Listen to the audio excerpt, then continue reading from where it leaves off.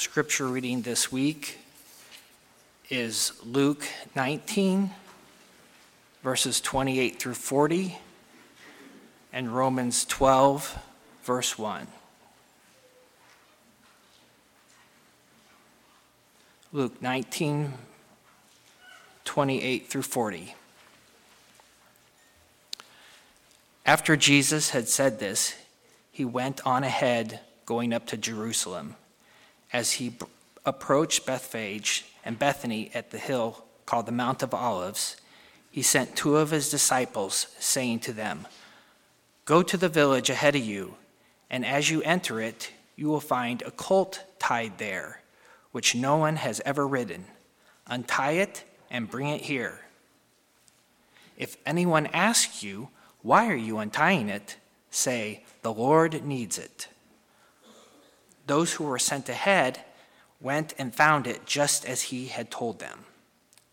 As they were untying the colt, its owners asked them, "Why are you untying the colt?" They replied, "The Lord needs it." They brought it to Jesus, threw their cloaks on the colt, and put Jesus on it.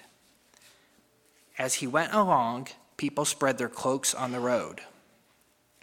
When he came near the place where the road goes down to the Mount of Olives, the whole crowd of disciples began joyfully to praise God in loud voices for all the miracles they had seen. "Blessed is the King who comes in the name of the Lord. Peace in heaven and glory in the highest." Some of the Pharisees in the crowd said to Jesus, "Teacher, rebuke your disciples." "I tell you," he replied, "if they keep quiet, the stones will cry out." Now Romans 12, verse 1. "Therefore, I urge you, brothers and sisters, in view of God's mercy, to offer your bodies as a living sacrifice, holy and pleasing to God. This is your true and proper worship."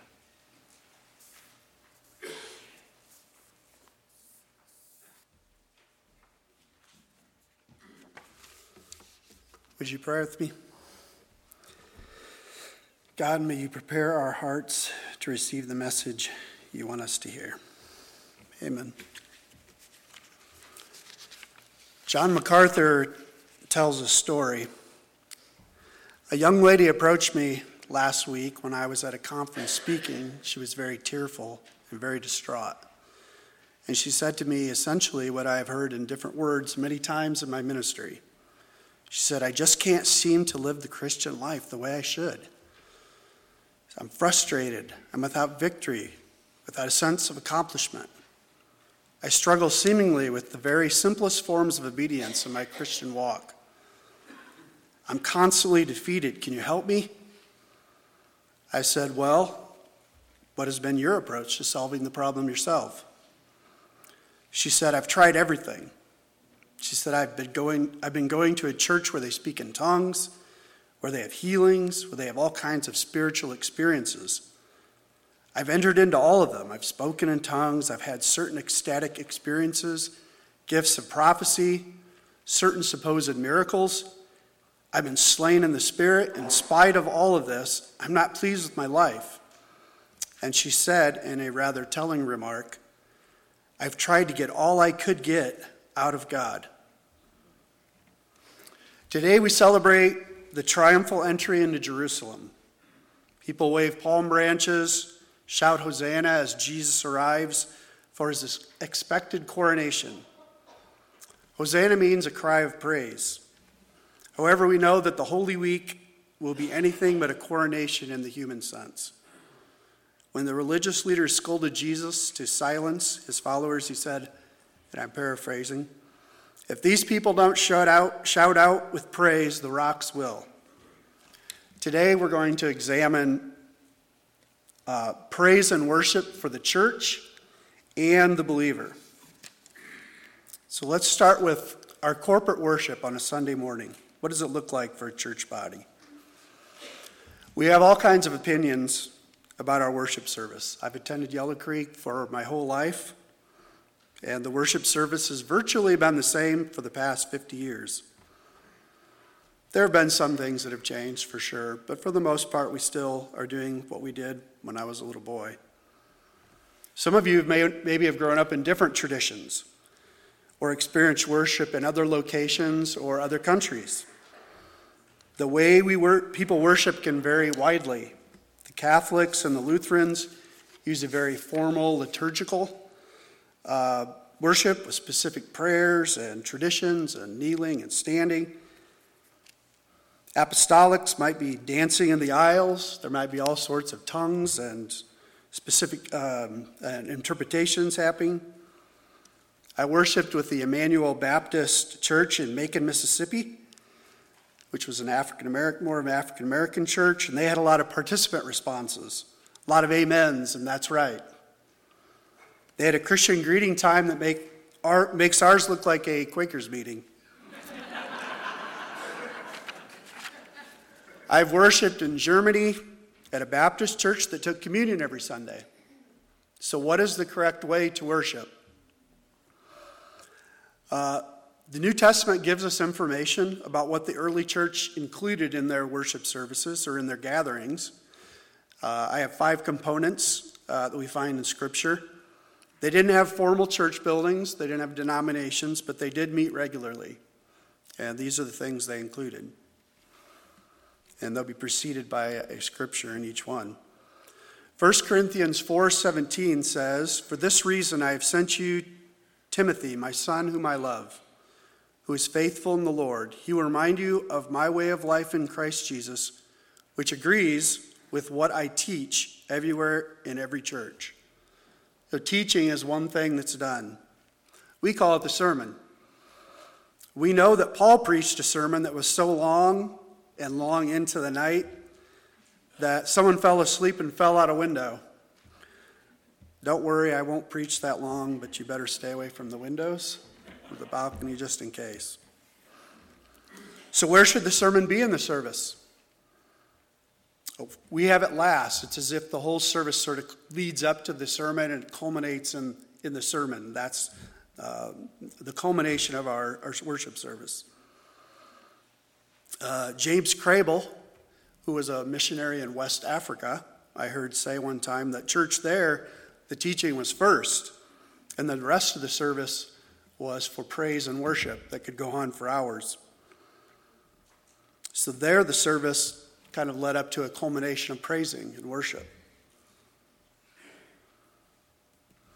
1 Corinthians 16, 1-2 says, "Now about the collection for the Lord's people. Do what I told the Galatian churches to do. On the first day of every week, each one of you should set aside a sum of money in keeping with your income, saving it up so that when I come, no collections will have to be made." For years, historically, we passed the plate to gather our offerings. There wasn't anything else. There was no direct deposit, online giving. But these days, we have many ways of giving. During COVID, we collected it outside the doors and brought it up for prayer. And as a leadership board, we struggled whether to continue the practice of passing the plate or continue with the boxes outside the door. And we had differing opinions, as I'm sure many of you do. No matter how we give, though, it seems that it's still important that we give thanks to God for the many blessings and make a visible offering to God during our service. Acts 12, 1-5 says, Peter was kept in prison, but the church was earnestly praying to God for him. The church body prays. When we pray together in our service, it's a form of unity that Jesus was talking about in John 17 when he prayed, "My prayer is not for them alone. I pray also for those who will believe in me through their message, that all of them may be one, Father, just as you are in me and I am in you." So how do you experience the pastoral prayer? And actually, we pray lots of different. We pray for the offering. I prayed just a little bit. We do offer lots of prayers. But how do you experience the pastoral prayer? When I was a little boy, I felt like Bob Detweiler prayed forever. As a child, my mind, though, what was it focused on? The time. How long is this taking? So what do you focus on during the prayer? Some pastoral prayers are longer, some are shorter. I have to admit that sometimes my mind starts to wander if they get too long. That's where I wonder whether it would be better for me to maybe be in agreement with the pastor, like the prayers that I saw at Emmanuel Baptist Church in Mississippi. There's a lot of will and all right, that's right, those kind of things in the prayer. So I could see where it could get out of hand, maybe become distracting. But maybe I could do a little bit more silent version by nodding my head or maybe saying yes under my breath. It'd be more like I'm bringing something to the prayer, not just listening and maybe letting my mind wander to what's for lunch. Acts 20, verse 7 says, "On the first day of the week, we came together to break bread. Paul spoke to the people, and because he intended to leave the next day, he kept talking until midnight." This is the story I referenced earlier. It seems there are varying opinions about what breaking bread means. Sometimes in the Bible, it means eating with one another, like we do at our communion fellowship meals. Other times, it means communion itself. The Acts 20 reference seems to point to the communion as it was done on a Sunday gathering. Some churches take communion every Sunday. We have a tradition of doing it approximately 4 times per year. Maybe we should consider increasing the amount of time we take communion. Would it lose its meaning if it happened more often?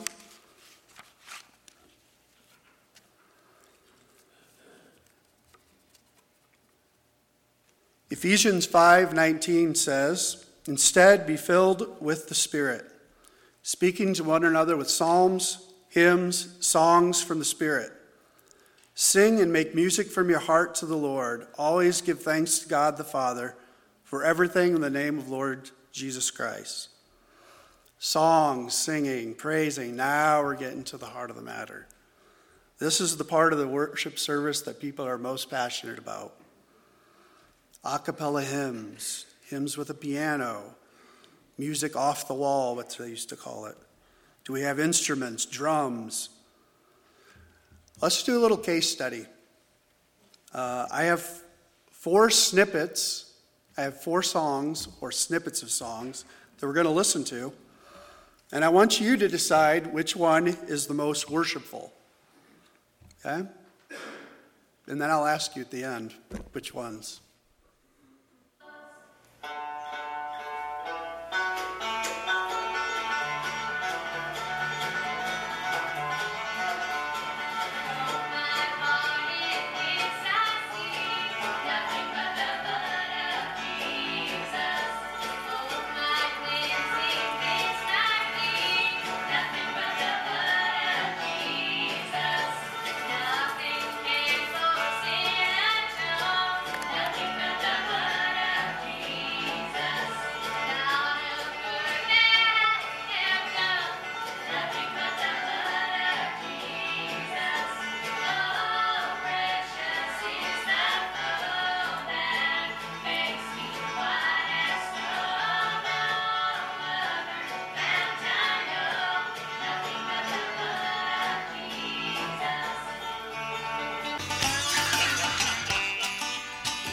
Wash away my sin. What can make me whole again? For my part in this I see. For my cleansing this my plea. No precious is the flow that makes me white as snow.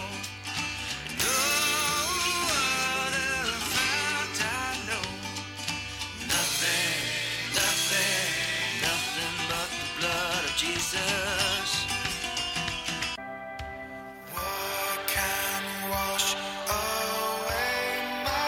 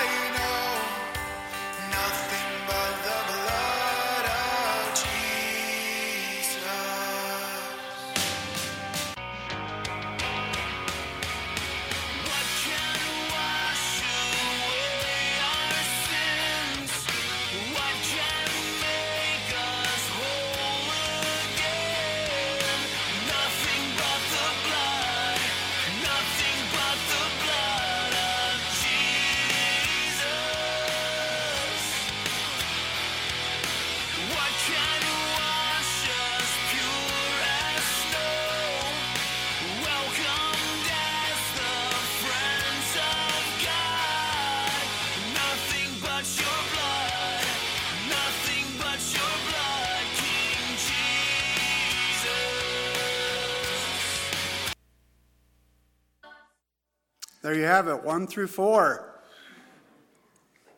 In class, I would ask you to raise your hand, so we're in class this morning. Which one, if you would want to be part of your worship service, which one would be the one that you consider the most worshipful? You can raise your hand now. You might even want to look around and see what people say. I see a 4 over there. I see a 3. Some 3s, 4s, 2s, 1s. Okay.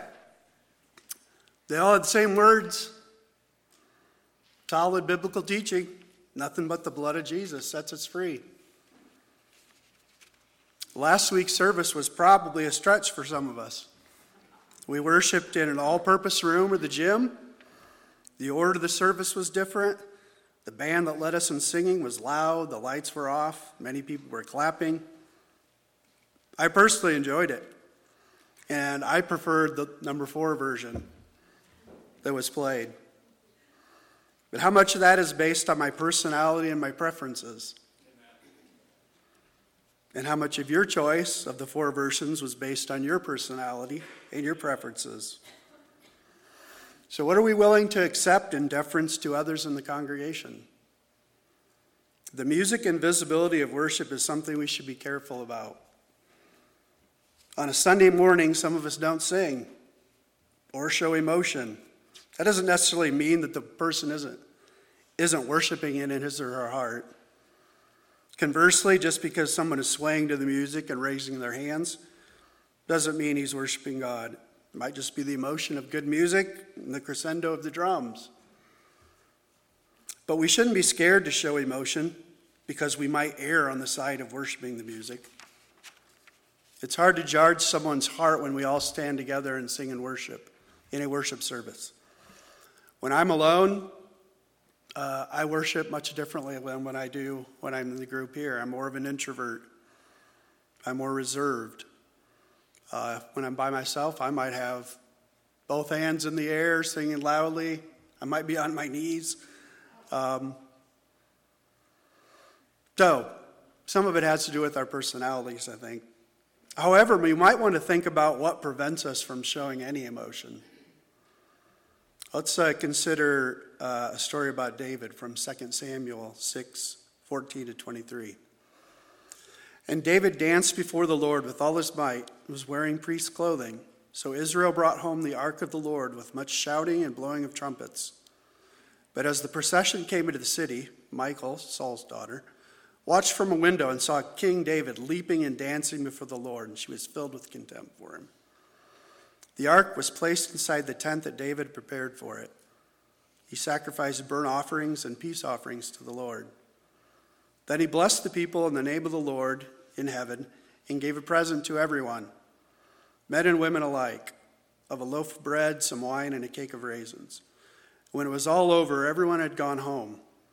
David returned to bless his family, but Michal came out to meet him and exclaimed in disgust, "How glorious the king of Israel looked today. He exposed himself to the girls along the street like a common pervert." David retorted, "I was dancing before the Lord who chose me above your father and his family, who appointed me as leader of Israel, the people of the Lord. So I am willing to act like a fool in order to show my joy in the Lord. Yes, I am willing to look even more foolish than this, but I will be respected by the girls of whom you spoke." So when the Ark of the Covenant was brought to Jerusalem, David praised and worshiped so adamantly, he was told to stop making a fool of himself. And he said, "I'm willing to look even more foolish than this in order to show my joy in the Lord." How many times have you made a fool of yourself for Northwood or Bethany or Michigan or IU or Notre Dame or at a tractor pull or you name it? When someone should have told you to stop acting like a fool because of your public behavior. You get my point. We've made fools of ourselves for something much less important than King Jesus. Why wouldn't we be willing to be fools for Jesus? I've heard some people say, and I've felt at times, that the worship service at Yellow Creek is stagnant. That's maybe even dead. That's a strong accusation. Is it because of the music style? I'm not saying here that it is dead, but I have at times felt stagnant. And maybe livelier music might help a bit. But a spirit of worship isn't dependent on the songs. So what brings a spirit of worship to the service? You do. I do. We do. So that brings me to the second part of the message. Romans 12 tells us what our true spirit of worship is. Therefore, I urge you, brothers and sisters, in view of God's mercy, to offer your bodies as a living sacrifice, holy and pleasing to God. This is your true and proper worship. We must offer our bodies as living sacrifice. So what does that mean? First of all, why do we offer ourselves? It says, in view of God's mercy. Paul has just spent the first 11 chapters of Romans building a case about why we should offer ourselves. He goes on to say, therefore, which meant because of all before, this is what we should do. Because of all that I've been teaching. And he says, I beg your reaction to this, is to offer yourselves. So what did God do? We could go through all the first 11 chapters of Romans. A couple of things that were mentioned are God has given us mercy even when we didn't deserve it. When we were enemies, he died for us. And there, of course, are many, many things also that God has shown us mercy for.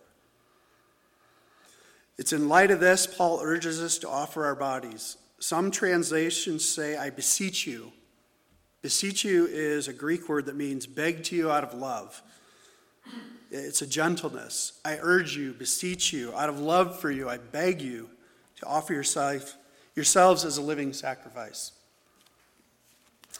John MacArthur explains it this way. There are 4 parts of you that need to be offered to God.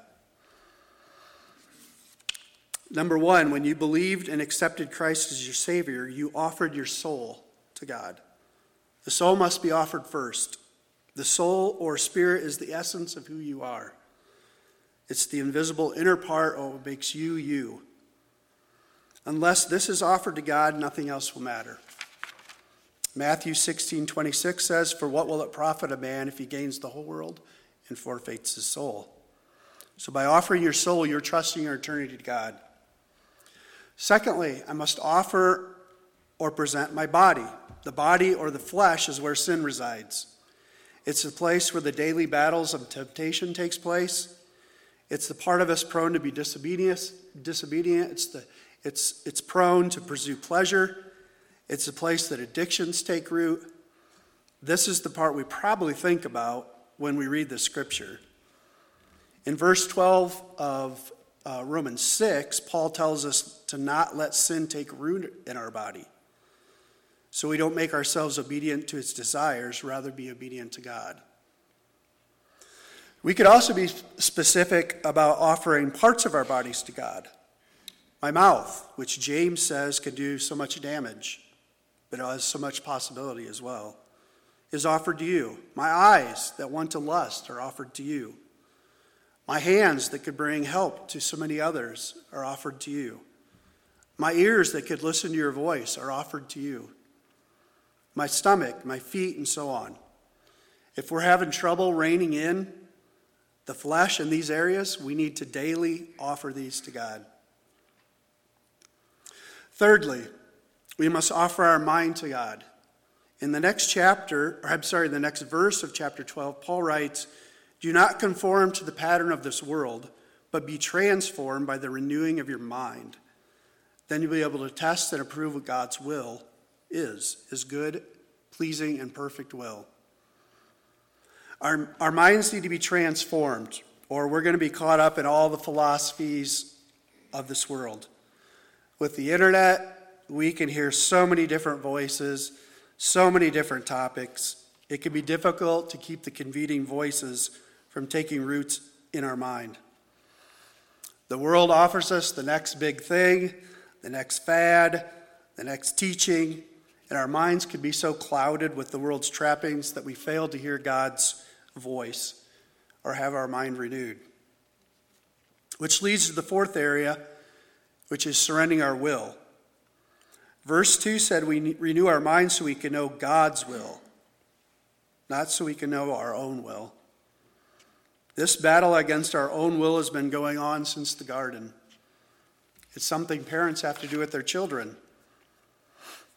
Some of your children maybe were a little stronger-willed than some of the others, and it can be a challenge. But if you don't help a child learn to surrender their will, you're in for a heap of trouble. And the same is true for us. If we don't surrender our will to God, we'll end up being rebellious and selfish people. This is a daily thing. We have to do this every day if we're going to be victorious against sin. So let's return to Romans 12:1. Therefore, I urge you, brothers and sisters, in view of God's mercy, to offer your bodies as living sacrifice, holy and pleasing to God. This is your true and proper worship. MacArthur says this, and I quote, I say to you, real worship is not elaborate prayers. It's not liturgy. It's not ritual. It's not traditions. It's not candles, robes, stained glass, Bach music, 4-part a cappella singing.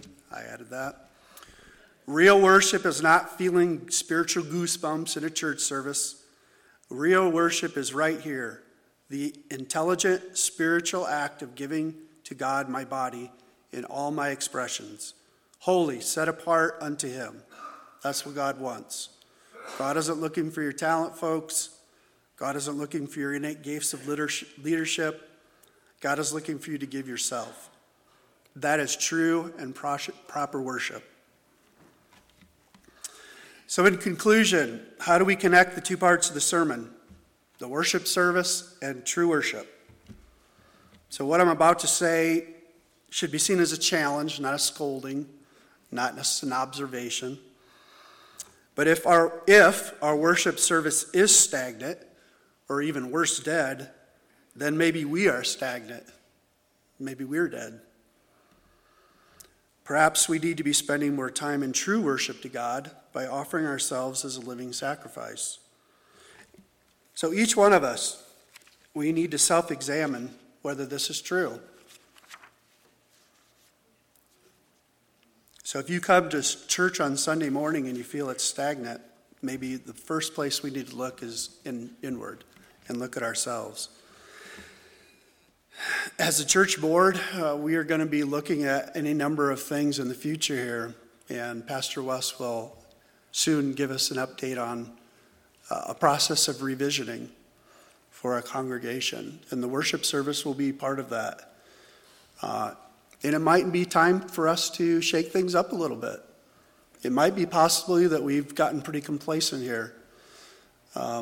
We've spent the last 20 years really focused on getting the building paid off and all those sort of things, and now that's done. It might be time for us to just think about what's next. And that might include parts of worship. It might include any number of things. If you look around at each other, you might look at me and go, boy, I'm the young one. I'm 53, folks. Who's going to be here after me? Who's going to be here after us? Who are the people in our community who need to be brought to the throne of the King and be brought into the kingdom of God? Many of these people probably won't look like the people that you and I have grown up with or maybe sat here in church with. What might that look like? How might that be different? How might that change how we worship, how we do things, what kind of programs we have, what kind of ministries we have? These are all kinds of things for us to continue to think about, and we're going to be looking at that in the coming months. And so, like I said, the worship service is just one part of that we will be looking at. So what are the practical steps to respond to this teaching? I have 3 ways we can respond. Every morning you can pray the Romans 12:1 to God. I make myself a living sacrifice to you.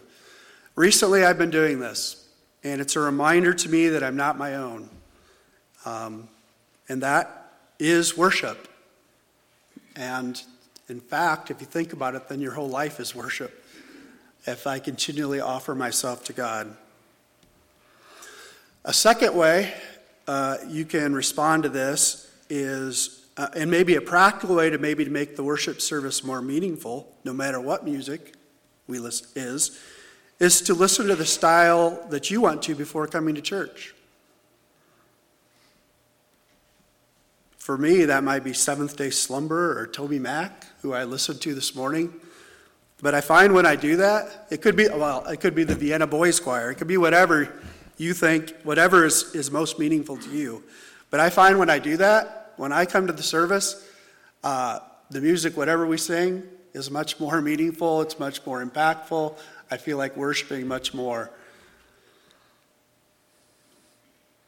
And I think a third thing that we can do to respond to this as we enter the sanctuary is to think about the first 11 chapters of Romans, which tells us that what God's mercies has done for us. So in other words, as we come into the service, we can think of and dwell on what God has done for us.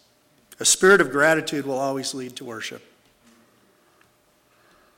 So back to the beginning story that I didn't finish. When the young lady said, I've tried to get all I can get out of God. John MacArthur told her, and I said, that's your problem. The key to spiritual victory is not getting all you can get, but giving all that you have. There's a big difference.